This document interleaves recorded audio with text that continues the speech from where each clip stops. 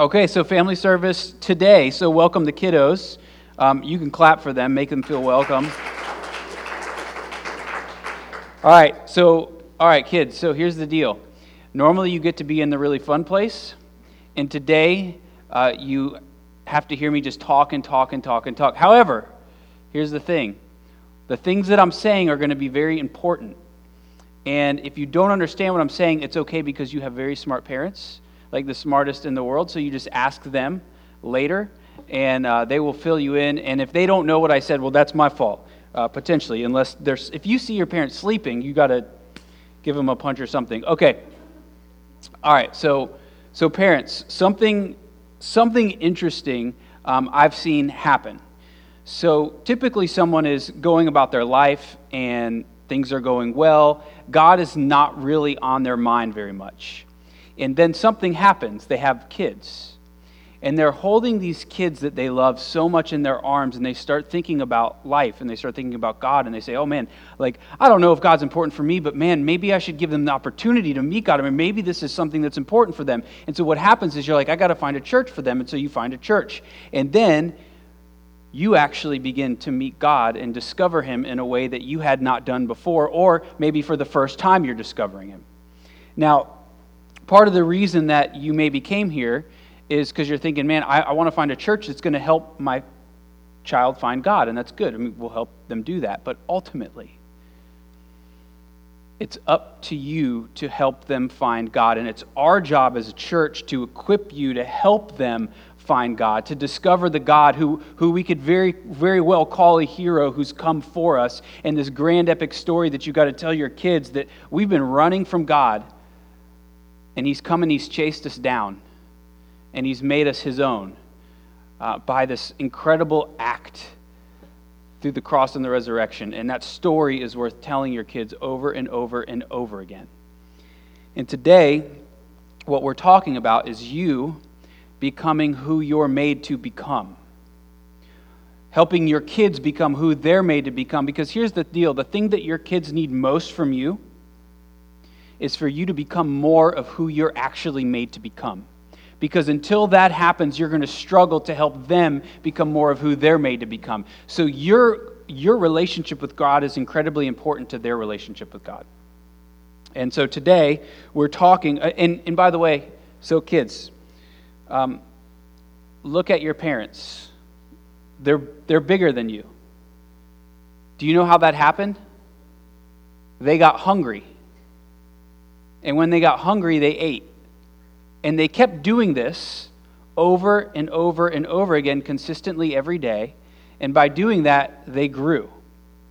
Today, we're talking about becoming who you're made to become.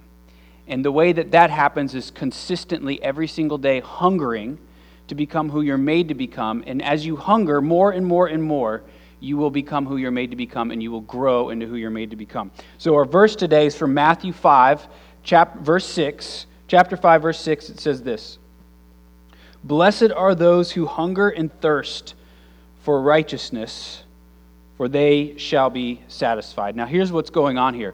Jesus has come, and He's getting this grand following. Like everybody's following Him all around. And so He goes to this mountain, He goes to the top of the mountain, and He begins to teach people what life is like from the world where He is from. And He begins to show them what life is like. And He's saying, here's how you live. And if you live this way, the world where I am from can come and start inhabiting this very world that we are in. And I mean, it's very appropriate for you to think of Jesus as this grand epic hero. I mean, the hero of all heroes, who's come from another world, and He's delivering this grand sermon.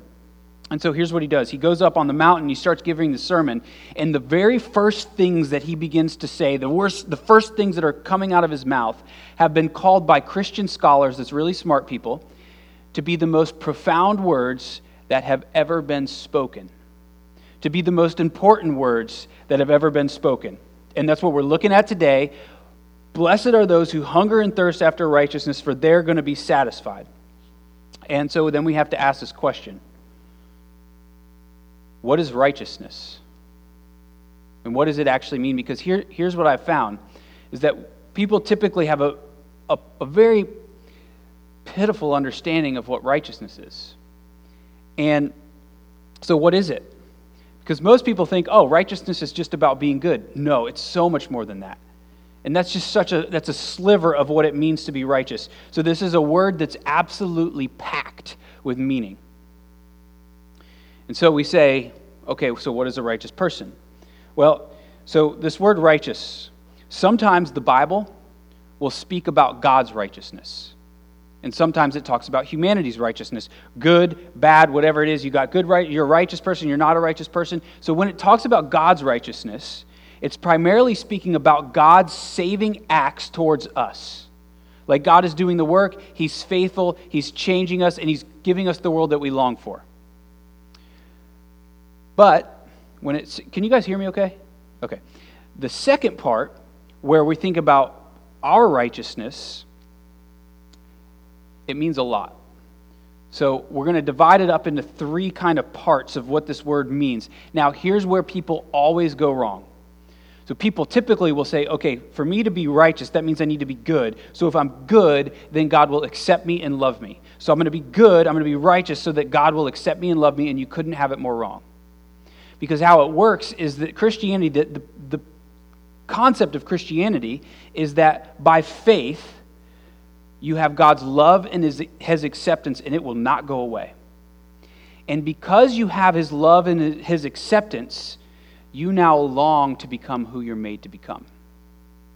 And everybody flips the order, and if you flip the order, you're going to get all messed up, and you're never going to become who you're made to become. And we all want to become this version of ourselves that we're made to become, that God has a design for us, but we're going to continue to not get there until we realize righteousness is based off of not us, but a gift that God is giving us, and then God gives us this gift of grace, and then we are changed to become more and more of who we're made to become.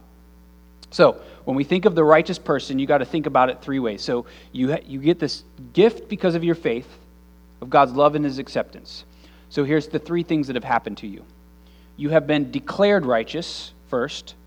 Second, you are becoming righteous. Third, you will one day be fully righteous. Okay, do you get that? But it's all by faith, and it has to be clear that this is by faith. Declared righteous, becoming righteous, and one day will be righteous. So let me simplify it. Picture a triangle with the 3 points. Each point has a part of your righteousness, and here are the 3 points. You have a new record, you have a new heart, and you have a new world that is coming to you. A new record, a new heart, and a new world that is coming to you. So I want to take each one of these as we go. But you got to know this. This first part, the new heart. That's primarily what Jesus is talking about here. In the Gospel of Matthew, when you see the word righteous, so if you're reading through the Gospel of Matthew and you see the word righteousness, it's primarily speaking about your new heart. If you read other parts, sometimes it's talking about your declared righteousness. But here, think new heart, new heart, new heart. Okay. So I want to take each one of these one by one.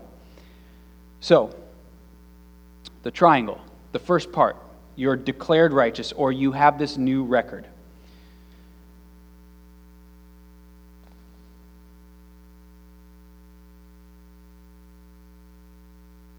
We tend to think that, man, if I could just get God to love me, then everything's going to be good with my life. And here's what ends up happening. You start modifying your behavior to think He loves you more, and you're completely missing everything that He's doing. Because the first part of it all is you becoming who you're made to become, because first you have been declared perfect in the eyes of God. So, one by one, the first thing is you have a new record. So, when I was in middle school, I used to trade baseball cards. Now, in middle school, if you're trading baseball cards, there's something you have to know, that you don't want the cards to get bent. You don't want them to get wrinkly. And so if you've got a really good card, you put it in a case so it stays in good condition. Now, for the person who becomes a Christian, here's what they've realized. There's been a great trade that has happened. And it feels like this. So let's say you have the absolute worst baseball player in the history of baseball, and you have this card. He's got his picture on there, and he's smiling, but, he looks like a fool because he's the worst baseball player ever. And so, I got this card, and it's all wrinkly, and it's just looks bad, and it smells, and it's faded. And then somebody walks in the room, and they've got the card of the greatest baseball player that there has ever been. And it's in this beautiful case. Let's say it's Babe Ruth. And there's a signature on it, and it's Babe Ruth's signature. Now, I don't know if you know what this means, but this is a really big deal. And so this guy walks up to you, if you're making these trades, and he says, I want to trade you this Babe Ruth card for this card. You say, whoa, this is the most amazing baseball card trade there's ever been in history. And that's what the Christian feels about their record. Because the Christian has realized that they have this tainted record, they have this crumbly up record, they have this sinful life that they have lived, and they feel there are parts inside of them where they feel like, man, I feel like the worst person in the history of the world because of the things that I've done in my life, and I can't seem to change. And then all of a sudden, Jesus walks in the room. And he walks in with this perfect record, this flawless record. He's done nothing wrong, and he says, I want to trade my record for yours. And you say, well, why in the world would you want to do that? And he says, because it's the only way. Because I love you, and I want you, and I will never get you until your record has been made perfect. So I'm going to do this for you. I'm going to trade my record for your record. And the Christian realizes this is the most amazing gift that anyone has ever given me, and wants to tell the world about what's been given to them because they realize I didn't deserve this. It's way better than this baseball card trade. I mean, this is the most epic thing that has ever happened in the history of the world, and you're enjoying all of it. Then he says, now that you have been made perfect in your record, watch what I'm going to do to you. Every single day, I'm going to change you more and more into who you're made to become. You have this perfect record, and you are not even close to living into it, but I'm going to help you live into it every single day. And this is about your new heart. This is about having new desires. This is about him changing you to become who you're made to become. And he says, nothing can stop me from helping you become the real version of you. And he says, I'm so committed to doing this that I'm laying down the most expensive thing that I have, the thing of most worth that I have, and it's my life. And I'm going to lay it down so that I can win you over, so that I can have you, and so that I can help you become who you're made to become. So that's the second part. The third part is you're given this whole new world. This is the place where all is right. You will never be able to sin again. Even if you tried, you couldn't do it, but you wouldn't try because that'd be crazy to do because you're made perfectly right in this place. St. Augustine says it like this. It's a bold claim, so here you go. Before you become a Christian, he says, all you can do is sin. It's all you do. Once you become a Christian, you sin and you don't sin. He says, once you're in paradise with God, you will never be able to sin again. And that's what we long for. I mean, this is this new world that we long for. There's a craving inside of all of us. Now let's focus in on this part where it says we have this new heart. This is the part where we're becoming who we're made to become. And it's like this blessed struggle.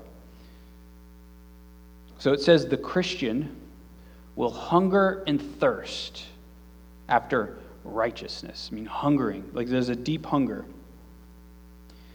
until they become who they're made to become. Now, if you're a Christian, you're going to realize something, that you live in a really weird time. It feels very strange because you have been declared perfect by God. But you're looking at the way that you're living and you're like, man, I'm not even coming close to what this gift is that I've been given. And so you're hungering and you're thirsting. And so here's what this means. I mean, Jesus is very specific. He chose hunger and thirst on purpose, and here's what it means. You're a Christian, but you're going to keep sinning. And some of you are like, oh man, I didn't know that was true. Like I feel like that about me, but that's such a relief to hear, like that I'm going to keep sinning because now I don't feel so weird. But it feels strange because you want to live, you have these new desires to not sin anymore. But you keep doing it, and you keep sinning, and you hate that you do it, but at the same time, you want to be changed. But you just keep sinning, and you want to sin. So here's what, to hunger and thirst means you are desiring to stop desiring sin. Because the Christian still likes to sin. The Christian still loves to sin. There's something inside of the Christian that still likes to do the things that they know they shouldn't do. But then there's something else inside of the Christian that hates that they keep sinning and keep doing the thing that they know they shouldn't be doing. It's like you sin, but you hate it, but you can't help but doing it. And you hate that you can't help but doing it. And then sometimes in your life you get some clarity and you're like, oh, man, I really love God, and you turn right away from your sin and you go live exactly the way he wants you to live. And then the next day you're like, oh, what happened? And you desire God, but you desire to sin. And it's very weird. It's very hard to understand. But Jesus chose those words very intentionally.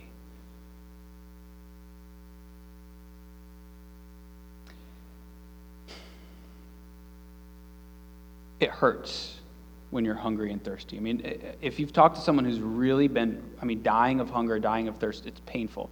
So if you see a baby crying because they're hungry, they're really crying. So here's the question. Are you weeping over your sins? Literally, figuratively, whatever. When you sin, does it bother you to your core? Because that's the sign of a Christian. Though they still like sinning, at the same time, there's a desire for them to give it all up. Or babies, when they're hungry, they become very hangry. I know some of you have experienced that because I've seen it happen to you. You know what hangry is, right? Okay. So babies get angry, hungry, and the same thing happens to us because we're longing. We're hungry to become who we're made to become. And so when we're not becoming who we're made to become, we get angry at ourselves. It's like we're shaking our fist at ourselves. Like we're saying, how could you have done what you've done? And we're speaking to ourselves. We're speaking to our soul. Like, who are you? Why would you do what you have just done? You're hungering and thirsting for righteousness.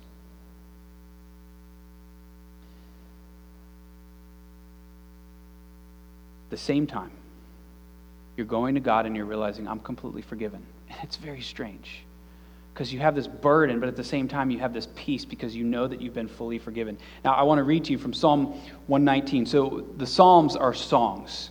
And Psalm 119 is the longest song that David writes. And it's beautiful because he talks about the law of God and how the law of God is a delight to him. Now, a lot of times we think about the law of God and we think, man, it doesn't seem delightful to me because it's just constantly reminding me, screaming at me that I'm not who I should be. So we're like, oh, the law of God is messing me up, but he loves it. Why does he love it so much? Because he knows the grace of God. And so he can look at the law of God and it doesn't condemn him, but it reminds him of how much he's been forgiven, and he sees the law. And here's the main reason he loves the law of God, because it teaches him how to become who he's made to become. It's right there. What do you do next? Here. Do this.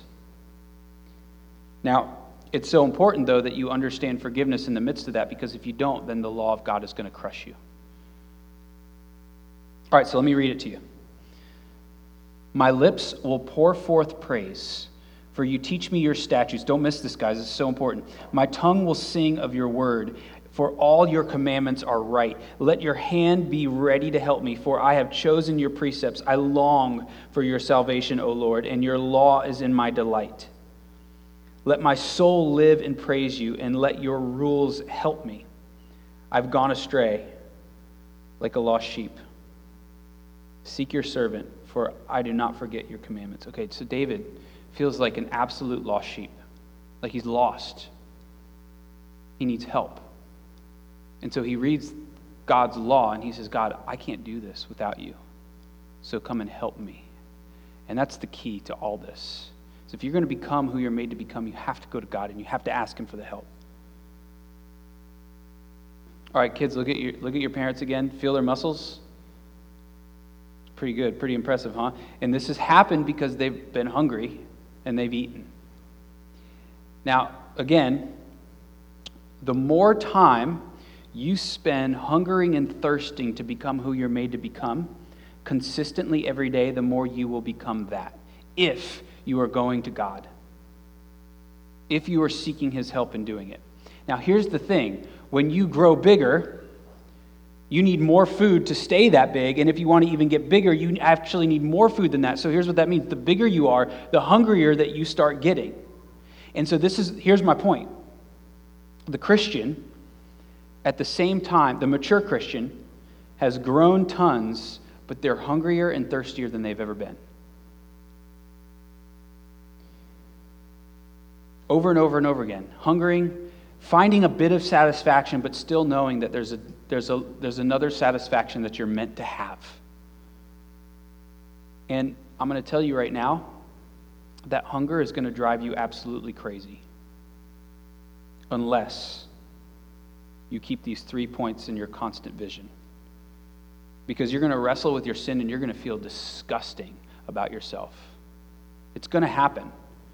I know that self-help books, I know that counselors say, oh no, you got to think well about yourself. It's really hard to think well about yourself when you see the failure that you have just done. You need something better than that. You need to find the forgiveness that comes in Christ. And so when you see that your new record has been completely given to you, do you know what that does? As you're pursuing you becoming who you're made to become, you're constantly seeing the life that you're living, and it makes you just weary. It makes you so frustrated with yourself. It makes you angry at yourself because you're seeing the things that you're doing and you hate that you're doing them.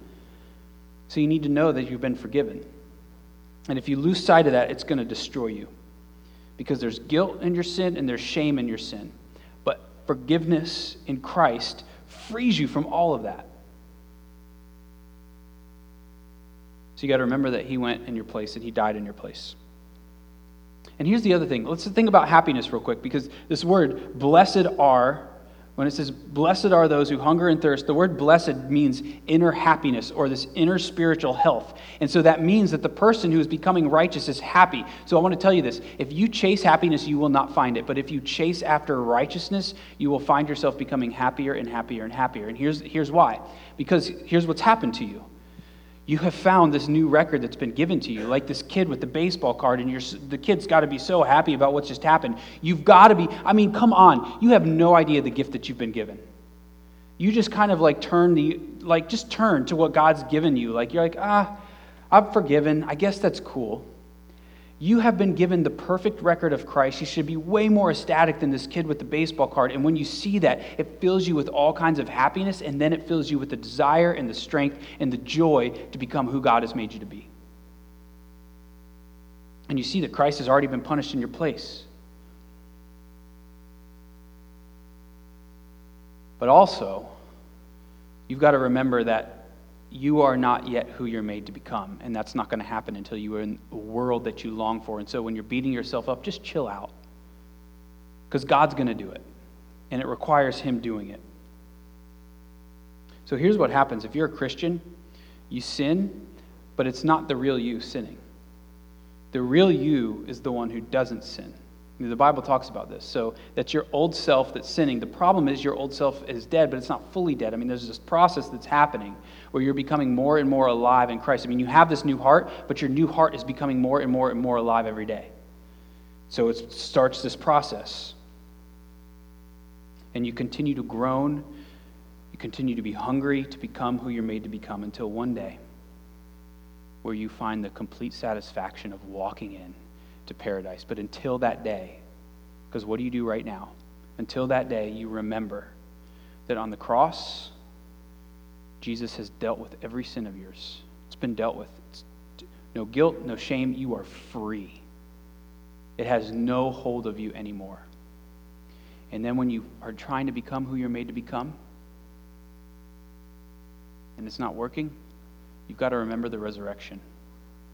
Because Christ rose from the dead, and by rising from the dead, here's what's happened. He's conquered death, and he's giving new life in you. And that new life in you longs to become who you're made to become. And so you've got to look at the power of the resurrection. You've got to see that he's done this, and you've got to go to him. And when you go to him, he gives you strength every single day to take a step closer to who you're made to become. And when you hunger and when you thirst along the way, you have to remember that one day, because of what he's done, you will walk into the shores of heaven, and you will never sin again, and you will be exactly who you knew all along you were meant to be. So go to Christ, and he will make you that. Father, we pray now that